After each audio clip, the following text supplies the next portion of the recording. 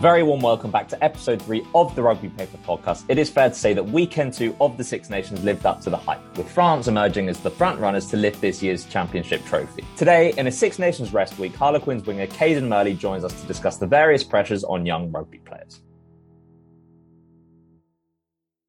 Afternoon, guys. Ben Jaycock of the Rugby Paper and Cadan Murley, welcome. How are you doing, mate?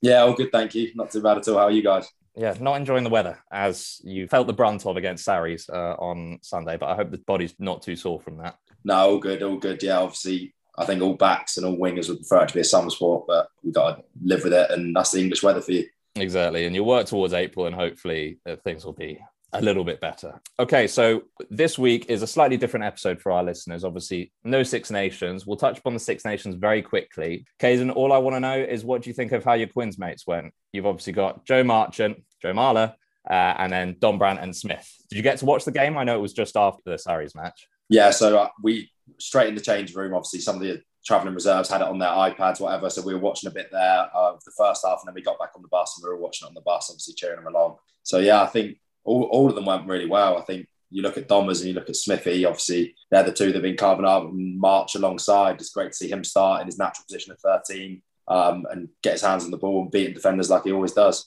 We've spoken about on this podcast, actually, Nick Kane speaks about this connection that Don Brandt, you call him Domers, I'm going to call him Don Brandt. I don't feel like we're on that basis yet. And Marcus seem to have. Do you guys make a thing of that as Quins, be it in training or on the field? I don't think it's not forced. There's nothing that we say, right, let's try and get these two together. But honestly, if you came watch a training session when those two are together, the amount of line breaks that Smithy feeds Domers and the other way around is, yeah, they do have some weird kind of connection where Domers always seems to be in the right place at the right time and Smithy puts them through in a gap. So it happens on the training pitch a lot. So that's probably why you see it a lot in games. One headline from the England camp this week, Manu Tuolangi is back in. Sort of throws Joe Marchant's starting spot at 13 up in the air. Do you think we'll see Joe in the starting lineup or potentially coming off the bench against Wales? I think the thing with Joe is he's so versatile. Like he can play at 13. He's unbelievable defence and attacking in that 13 channel. But you stick him on the wing and he's also one of the best aerially, probably in the Premiership. He gets up for the ball and attacks so well, which Eddie obviously likes. So, yeah, I think we could still definitely see him in the starting 15. And as a winger, you're not allowed to say yourself, what is your ideal back three for England right now? Oh, wow, that's a tough one. I'm going to stick with my boy March, and then a player I like to base myself on would probably be Jack Noel. So I'd put him on the other wing. And then at 15, probably Anthony Watson. When he's fit, he is unbelievable. He's electric. He's so hard to play against his footwork. So no Freddie Stewart. He's been going so well. He's so solid as well, isn't he? Yeah, it's definitely a way up because you could obviously put Anthony Watson on the wing, Freddie Stewart at fullback. So they'll say they're my four. I think that answer is homage in itself to England's riches in the back three at the moment, because you've got the likes of, Adam Radwan, Lewis Liner. You're not too far away yourself. Those are names that we haven't even mentioned. Then you've got current incumbents, Malins, and we haven't even mentioned Johnny May, who's going to come back in from injury at some point. So a good selection problem for Eddie to have, no doubt. This is my own personal curiosity. Are you in touch with Eddie Jones at all? No, I haven't had much comms with him at all. No, nothing at all yet. But I'm just focusing on my game and my performances, and hopefully that will come on the back of it. But yeah, for me, it's speaking to the coaches at Quins, what's going to get me to that next level and trying to push myself that way rather than trying to force anything. So what are the work-ons at the moment? For me, it will be my aerial stuff. So obviously I started in the centres, so I was a bit late. So working on my aerial stuff is a massive thing to me, both in defence and going to get the ball back, because rugby's gone a lot towards the box kicking and the chasing kicks for wingers. So being good in the air is important. And then secondly, just getting more touches on the ball, finding myself, because I'm not the stand on the winger type of winger. I like to go get my hands on the ball, pick up inside 10s, run off 9s and stuff like that. And so just finding my way and reading the game so I can get more touches. You did start as a 13. Is that a move that you would contemplate in future, or do you think you're stuck on the wing now? No, I don't think I'm stuck on the wing. Obviously, you look at Quins and we've got an abundance of 13s coming through. So I'll take my spot in the 23 wherever it comes. But obviously, I had a spell when I first came in when we had a 13 injury crisis and I played at 13. And yeah, I'm not against going back there. I would quite like to go back there. But as long as there's that many 13s, I'm quite happy with my spot on the wing. All right, we're going to leave the Six Nations talk there for the moment, as it is a rest week. Cadan, unfortunately, you will miss out on the Rugby Papers Predictions League, in which panelists and special guests and myself all predict scores week on week. Fortunately/unfortunately, I'm currently in the lead, which Nick Kane, Brendan Gallagher, Jerry Guscott, and Tommy Allen won't be too happy about that. I added 14 points to my score, 3 points above Nick Kane, who's on 29. Brendan's on 26, and then Tommy has been slightly left behind on 25, but still very much all to play for, so stay tuned for that. Just one other thing, if you want to know how the score system works, check out the Rugby Paper website and all will be explained. Okay, so I want to move on now. Obviously, you're 22, still very much early days in your career. I think the early years of a rugby player's career are very, very different nowadays to what they were 20, 30 years ago. And what's particularly interesting about that is the people educating you there are elements that they won't necessarily understand, namely media hype and exposure to the press. I want to know, if you have a big game, and obviously you started Harlequins 40-38 win against Exeter, people are going to be billing matchup after matchup. Media will talk about strengths and weaknesses of each team. What is your approach to media hype in the week leading up to that game? For me, we have a brilliant media team at Quins, and so for example, if we get interviews, everything goes through Ali Stokes, and he likes to run everything, so he'll put you with who he thinks is suitable for you, and however much you want to do, you can tell him. If you don't want to do any media that week, 'cause it's a big game, you can tell him, mate, I just want to focus on my rugby, I want to do this. So you don't go into that. Everyone has different opinions, and looking on social media and stuff, obviously every young person coming through has got that, and obviously in the build up to the game, you look at it and fans will have their own point on selection and stuff like that. But as a group, you've just got to trust you're put on that pitch to do your job, to do everything you can do. So they're very good at just back yourself, especially at Quins. I think the way we play, the confidence that the coaches give us, you go into those games I actually missed out on the semi-final. So I've gone from not playing to then going to the final, which is a completely different jump. Obviously the boys have played 100 minutes, and obviously I did feel the pressure a bit, but everyone around you, all the boys, I remember Danny Kerr coming up to me before selection. He probably had a little inkling that Aaron Ross injured. He was like, mate, going from not playing to starting in the Premiership final, it's pretty class, and just putting an arm around you and supporting you in that way. So that's where I think the team spirit comes through massively and tries to take the pressure away from you. Yeah, the media absolutely seem to absolutely love their golden boys, especially in the English press, in sort of previous teams, Tuolangi, Atoje, but now you're seeing, an obsession and a real hype around Marcus Smith. He's being already compared to, Dan Carter and Johnny Wilkinson. But what is his sort of mentality right now? How is he dealing with the pressure well, or is it, kind of affecting him a little bit? He's one of the most intrinsically driven individuals I've ever met. He doesn't do this to be the star of the world. He does this to be the best rugby player he can be. The amount of stuff he goes through in the week, the amount of papers he's got, like tick charts that he goes through that he has to do just for him to satisfy himself. I don't think he'll obviously see that and he'll see all that, but I think for him, it's about himself, his family, doing it for them rather than trying to please the press. So yeah, he's very driven, and I don't think that will affect him one bit. This is one thing that, like I was saying earlier, the people educating you and sort of bringing you through the system don't necessarily understand, because 30 years ago, it was a much smaller factor in the professional game. As a young player, obviously you and Marcus, same age, you came up through the Quinn system together.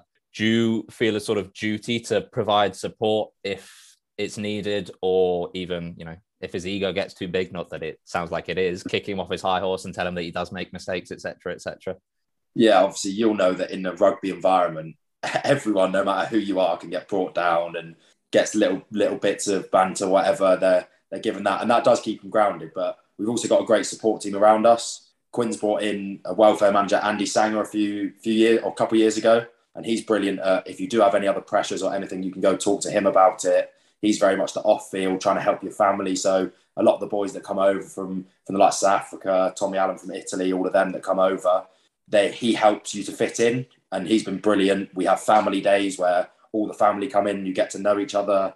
There's a couples box for all the old lads who have all their kids and everything. So you're very much made to feel part of the family, and I think that helps. Everyone's at the same level, no matter if you're a first-year academy or you're Danny Kerr, X amount of England caps, X amount of games for Quins. All your families are in the same box. You just feel like you're a Harlequin. You're nothing more than that. You're nothing less than that. You are a Harlequin, no matter who you are. Do you feel like sometimes the media hype is, it comes a little bit too soon in players' careers? Sometimes it's good for the players to get their name out there, to get everything out there. And it can build confidence. So if you're like, oh, they're tipping me to be this, tipping me this, especially a lot of players are confidence players. So although when it comes bad, that's the other side to it where there could be too much pressure, but it's going to be what it's going to be. I mean, rugby's changing and we want it to become this bigger sport, the bigger face of rugby. We want obviously more publicity, more people to watch it. So it's going to come with what it is. And there are people around us that will help us to learn and to not get on the bad side of the press, but it's going to become part and parcel of the game, hopefully, as the game keeps growing.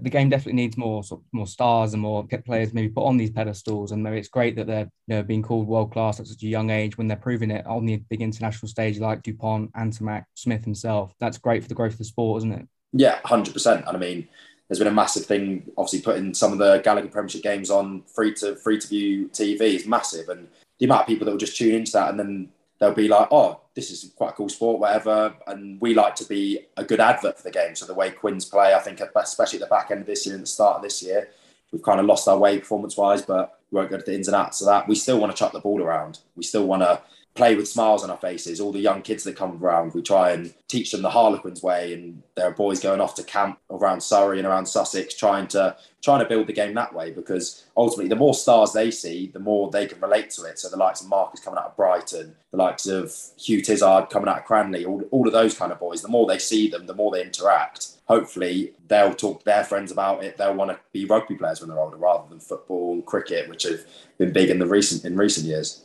We've spoken about the sort of lead up to a big game. What interests me about the sort of game weekend, so to speak, is there are kind of, in my opinion, two ultimatums, that being your own ultimatum of how you actually play and whether you live up to your own standard, etc. And that when you get off the field and you want to either celebrate a win or be depressed, switch on Netflix and eat ice cream after, a tough loss.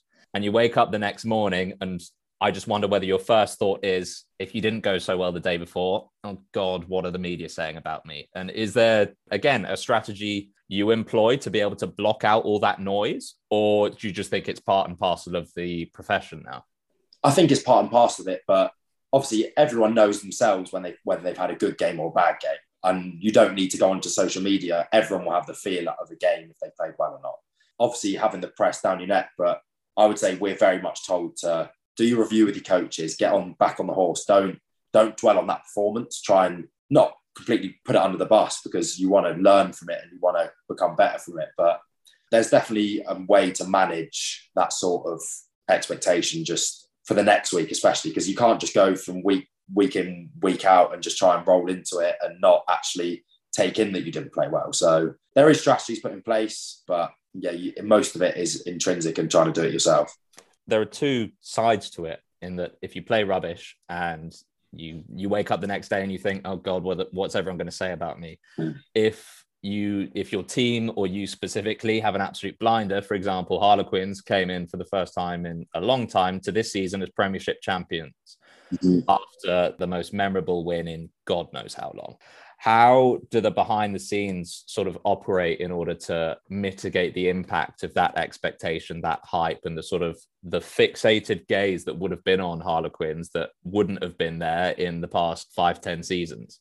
Again, our media team firstly won't chuck you out in front of every person in the press. So he'll rotate who's doing it weekly, who's doing what. So you don't get blown away by all of that and blown away by all the questions and the expectations. From the players and the team point of view, we're very much focused on ourselves. We know that everyone's going to raise their game 5-10% because we are the Premiership champions. But we know if we focus on ourselves and we put our performance on the park, then we can live up. And we know that if we get into the top 4 this year, we give ourselves a chance to go again. So we're very much focused on our own performance and our own belief inside the camp. Yeah, it's definitely been, in terms of Harlequins, I think a growth in the support. People I've met, just my time in London, have certainly taken more of an interest in it because they're sort of headline news all the time in the Premiership, and seeing advertisements for, the big game and also the game at Gloucester at Twickenham. So it's just getting the name out there about the club. Is that just the aim from the press team? Yeah, 100%. We want to grow it as much as we can. If we can be the face of rugby, then that's perfect. I mean, you've seen we've just announced that big summer kickoff, another kind of big game in the summer. So if we can grow it that way, and I had so many messages and so many people come up to me that I hadn't spoken to for ages saying, wow, big game was amazing. Not necessarily just the rugby, but the whole event and everything like that. Like you look at the Super Bowl, the amount of people that will go to the Super Bowl just for the atmosphere and everything. And if you can get more fans that way, then hopefully they can build into the rugby slowly. But more days out like that, more different things other than just the rugby, more halftime shows, more entertainment before, more entertainment after, the big walkover, getting people around you for that. I think that will grow the game in a different way to just playing rugby. Darts is a great example. I personally have never understood why anyone goes to watch the darts for any other reason than the atmosphere. Because I don't think you're going to watch to see, you know, MVG pull a 9 darter or something that never actually happens. It is great that there are controllables in that you can control interviews you do and don't do. Social media adds an element of non-controllability to it in that as a professional player, there's almost an expectation nowadays to have an Instagram account or something like that. What I want to know is, do you employ any particular approach to social media noise in that if you post on Instagram and you get some trolls or hate comments or the keyboard warriors or media brigade, whatever you want to call them, that to me is more difficult to block out and potentially also more harmful because that noise is constant. That really never goes away. With press, you're in the press room or you're not. With your social media, there's an element of personability to it. And so that makes that sort of distinction between on and off much, much harder to grasp. Yeah, 100%. And obviously you look at the comments and 95% of them will be positive, but then that little 5% does niggle away at the back of your mind.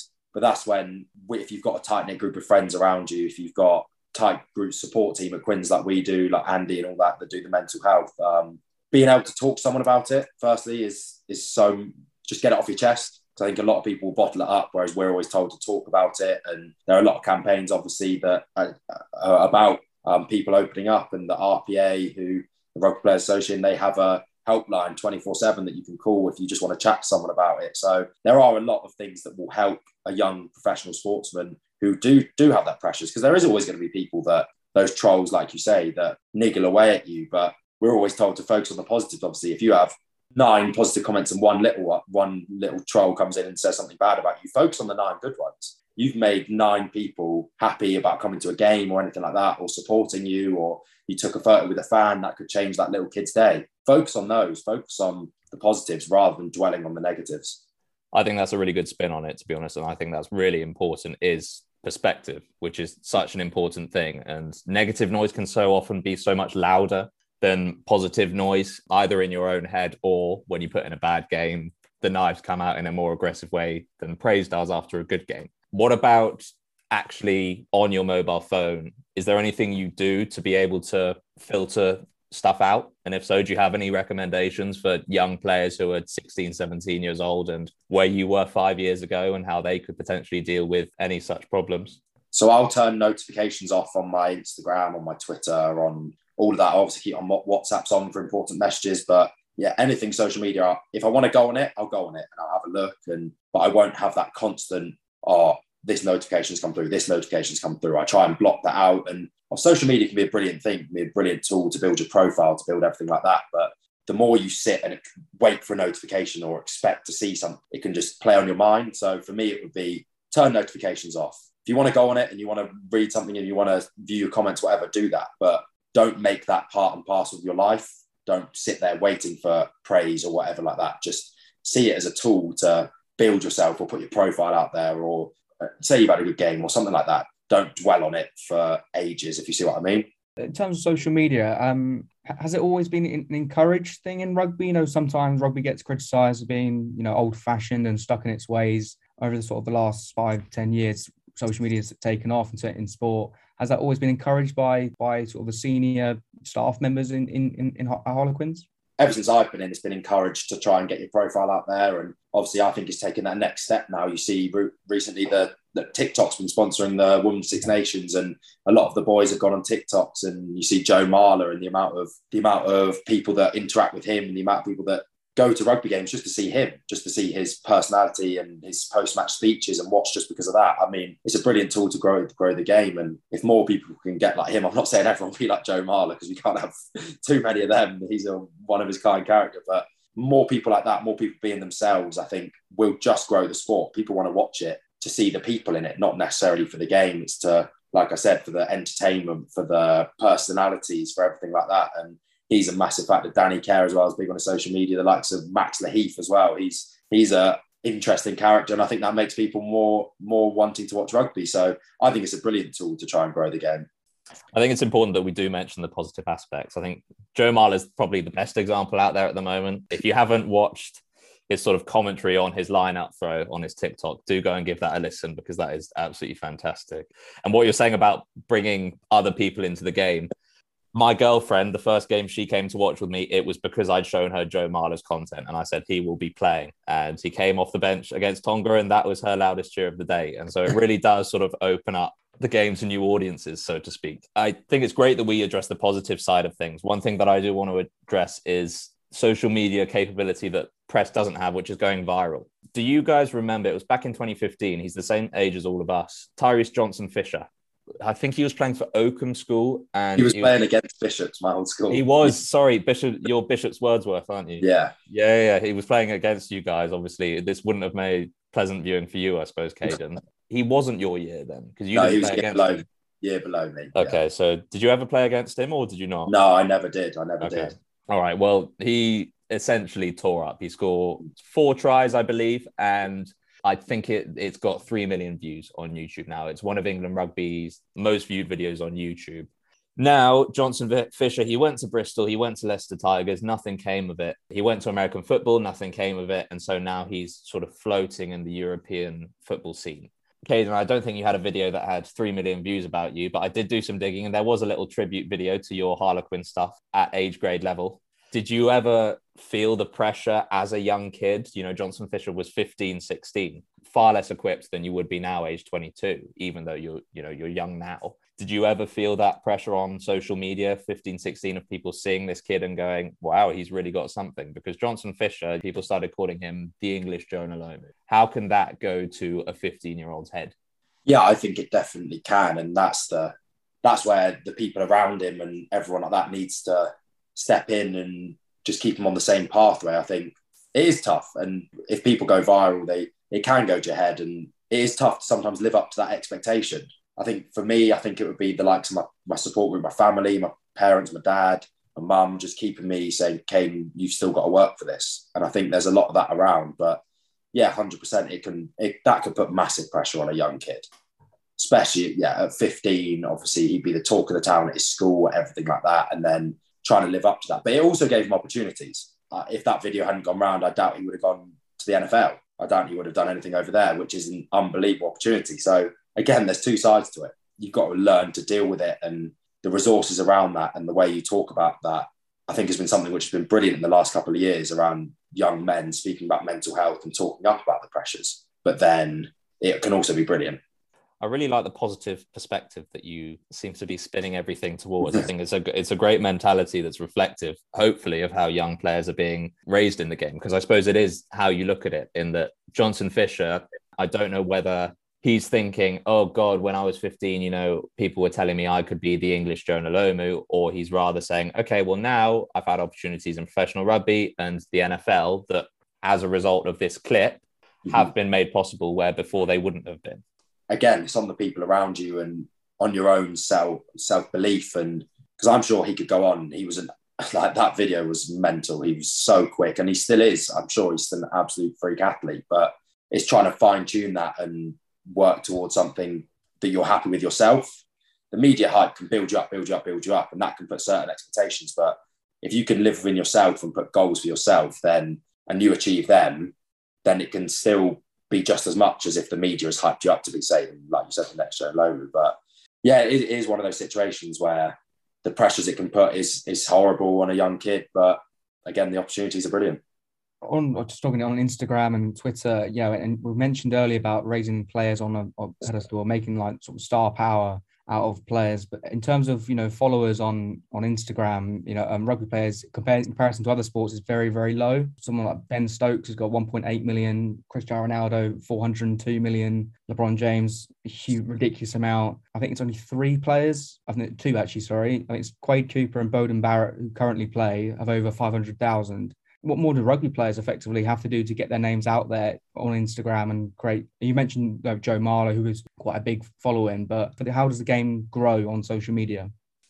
I think for me, the more the game grows on on, for example, the TV channels, the more accessible it is for everyone, because a lot of it is behind a paywall or everything like that. Whereas like the Six Nations, I'm sure, has far more viewers than any club rugby. But is it that much different? Like, is the quality of big game, blah, blah, blah, the atmosphere there any different? No, probably not. I think it's just the accessibility to the sport, and obviously the characters help and everything like that. And people, young kids will look up to, because obviously social media is getting through to younger generations now. The likes of 10, 12-year-olds have it. So Joe Marler's videos and having stars, the amount of kids that will be like, oh, you know Marcus Smith, you live with Marcus Smith, blah, blah, blah. That will really help.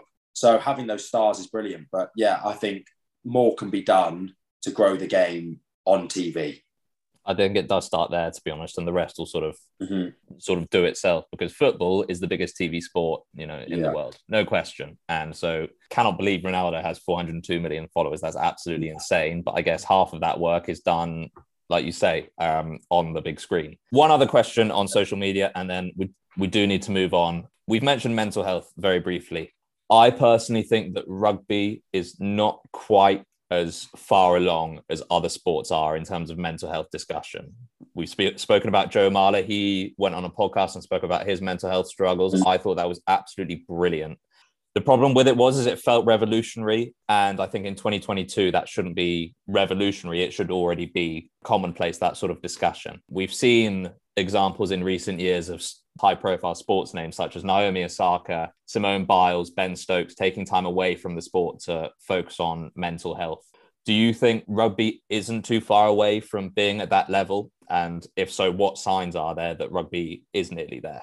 I agree. I think the problem 10, 15 years ago is rugby is a man sport. It's a masculine sport. It's big rugby players. They're smashing each other. They've got to be tough in every way. Whereas they're not.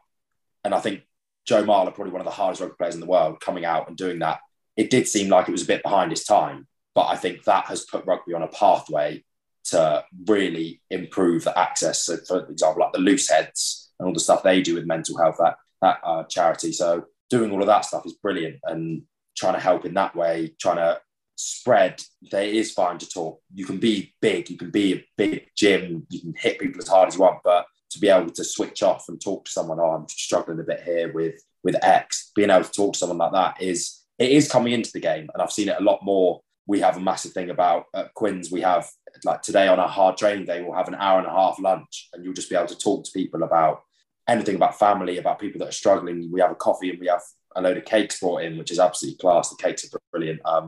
But just sitting down with someone different and talking to them about, so for example, we've got Santi over here, Argentinian, obviously away from all his family. Martin went away, left to Perpignan, so he's on his own. And just talking to someone like him, talking to Tyrone, who's come over, and a young kid. I can't imagine moving away from all my family when I was 21, 22, moving to a completely new country. And just being able to talk to people like that really gives you that perspective, and it really opens up chats to keep building this foundation that it is okay to talk. I think that's an awesome answer. And I think you are right in that rugby's held back by its sort of stereotypical image, which is of hard men throwing themselves at each other and without sort of capability to open up, so to speak. But Joe Marler certainly put rugby on the right path, as you're saying. Okay, slightly different mood for the next couple of minutes. So, Cadan Murley, it's time for your random rugby 15. It's 15 questions, as quick fire or slow fire as you wish them to be. We only have about 15 minutes left, so ideally the former. And when you're ready, we will go. Far away. Nickname? Shin. Shin? Yeah, it's a weird one, or Shinley.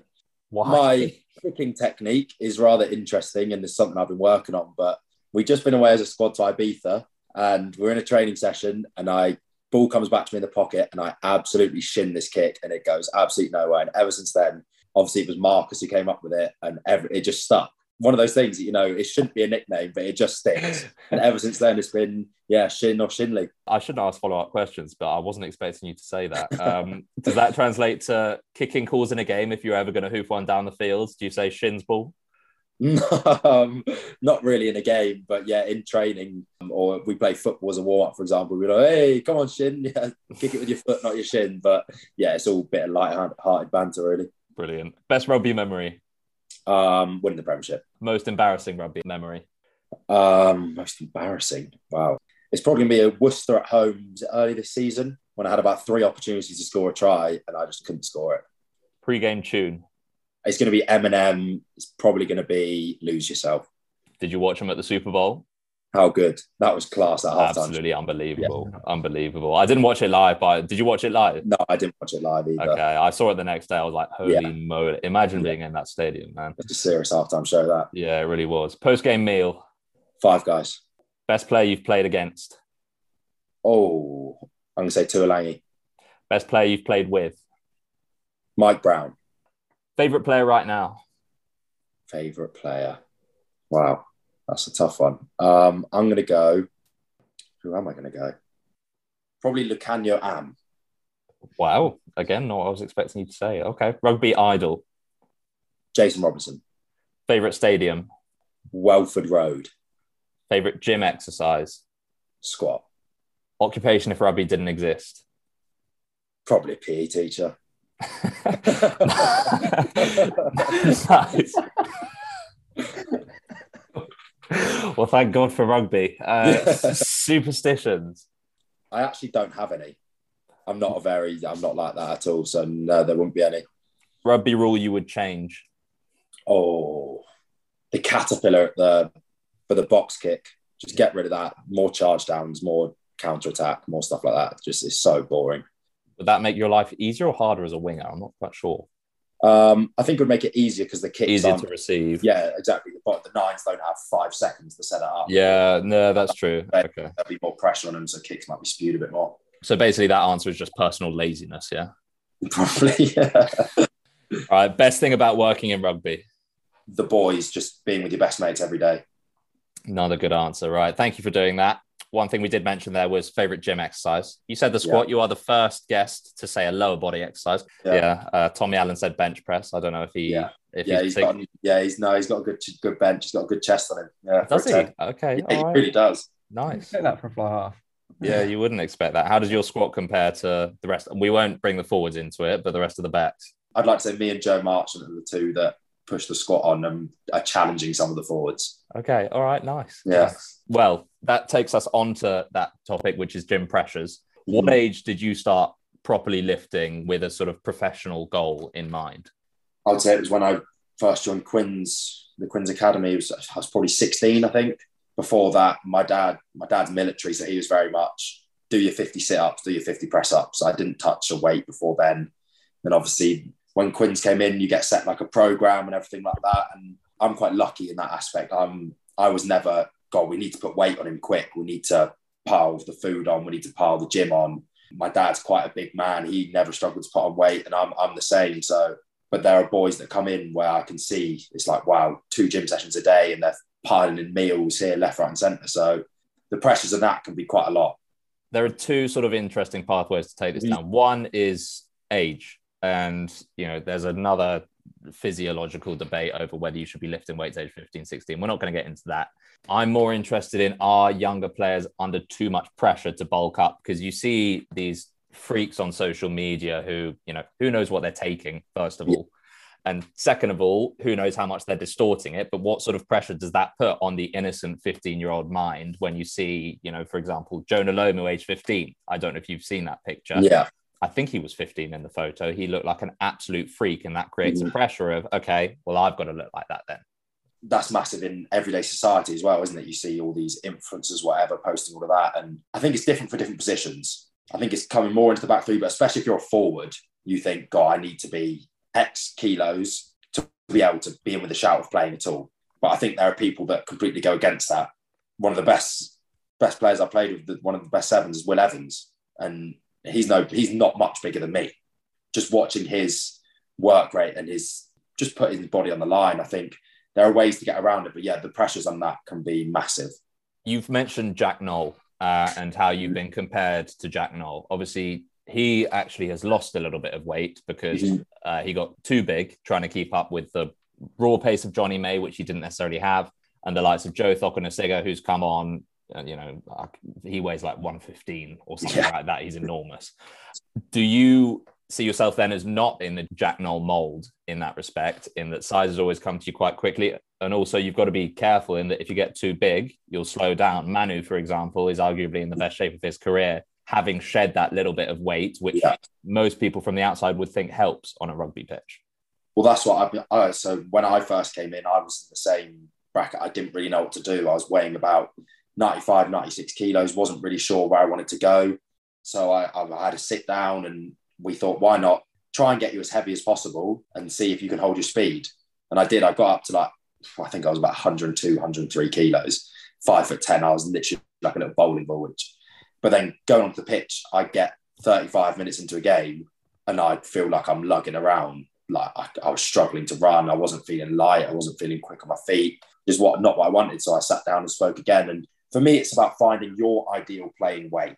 I don't think you should ever look at other people and go, wow, he plays at this, so I need to play at that. Because we're all built completely different. So, for example, I'm sitting at about 94, 95 kilos now, and I feel so much better. Yes, I don't have that extra 5-6 kilos in contact, but I can get that many more involvements. I feel fresher than I ever did before. So focus on finding your ideal weight and don't worry about everyone else, is what I would say to a young person coming through.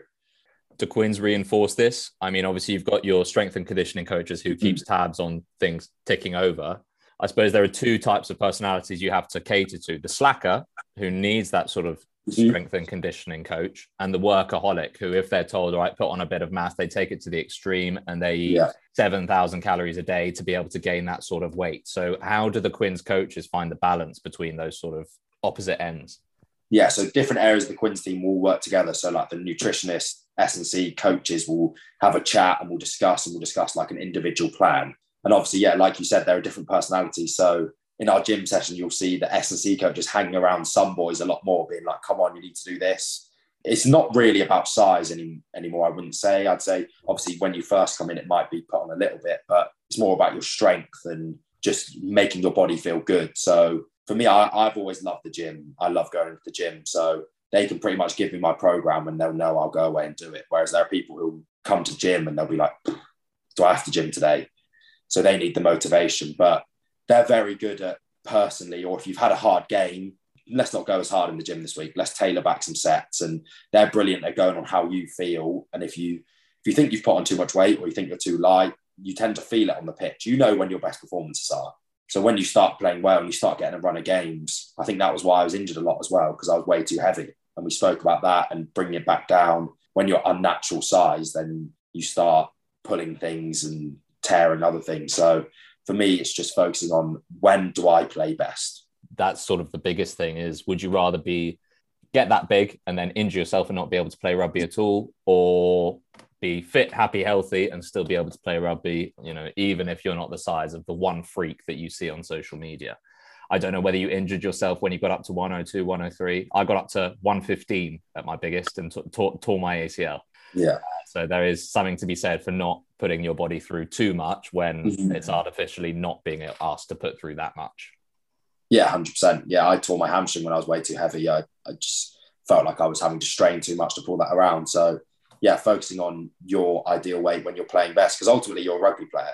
You're not a weightlifter. You're not a sprinter. It's finding when you play your best rugby.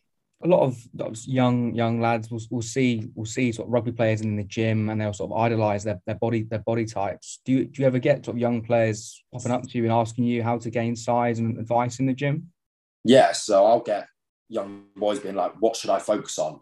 What should I do in the gym? 14, 15-year-olds messaging me that or asking me on the side of the pitch. And I'll always say to them, I'll say, play as much rugby as you can. Be as skillful as you can. You can always do that later if you do get signed, but enjoy your rugby, play with a smile on your face, and because you want to be a rugby player. Obviously, it will help to get some little speed things or whatever, but that comes as you play more and you get more exposure to being rugby. I'd say one thing I regret when I was younger is not focusing more on my skills. For example, my kicking. I felt because I was quite big, I was quite quick, I always used to just run through teams, whereas I wish I had a coach being like, right, this game, you have to do this, focusing on a different aspect of your skills. So I'd say become as skillful as you can and everything else will follow. I think that's a good note to finish on. Focus on the skills, what works for you. And if you do focus on the gym too much and sacrifice your skills, you will end up not being able to kick and being called shin. So, all right, we're going to wrap up on time, actually, which I'm pleasantly surprised about. Cadan, that was awesome. Thank you so much for talking about all of that stuff. Great having you on, and go well this weekend. Join us same time, same day next week, where Nick Kane and Brendan Gallagher will be making their return, and I will be joined by a very special guest, former Wales captain and British and Irish Lion, Michael Owen, previewing Scotland, France, England, Wales, and Ireland, Italy.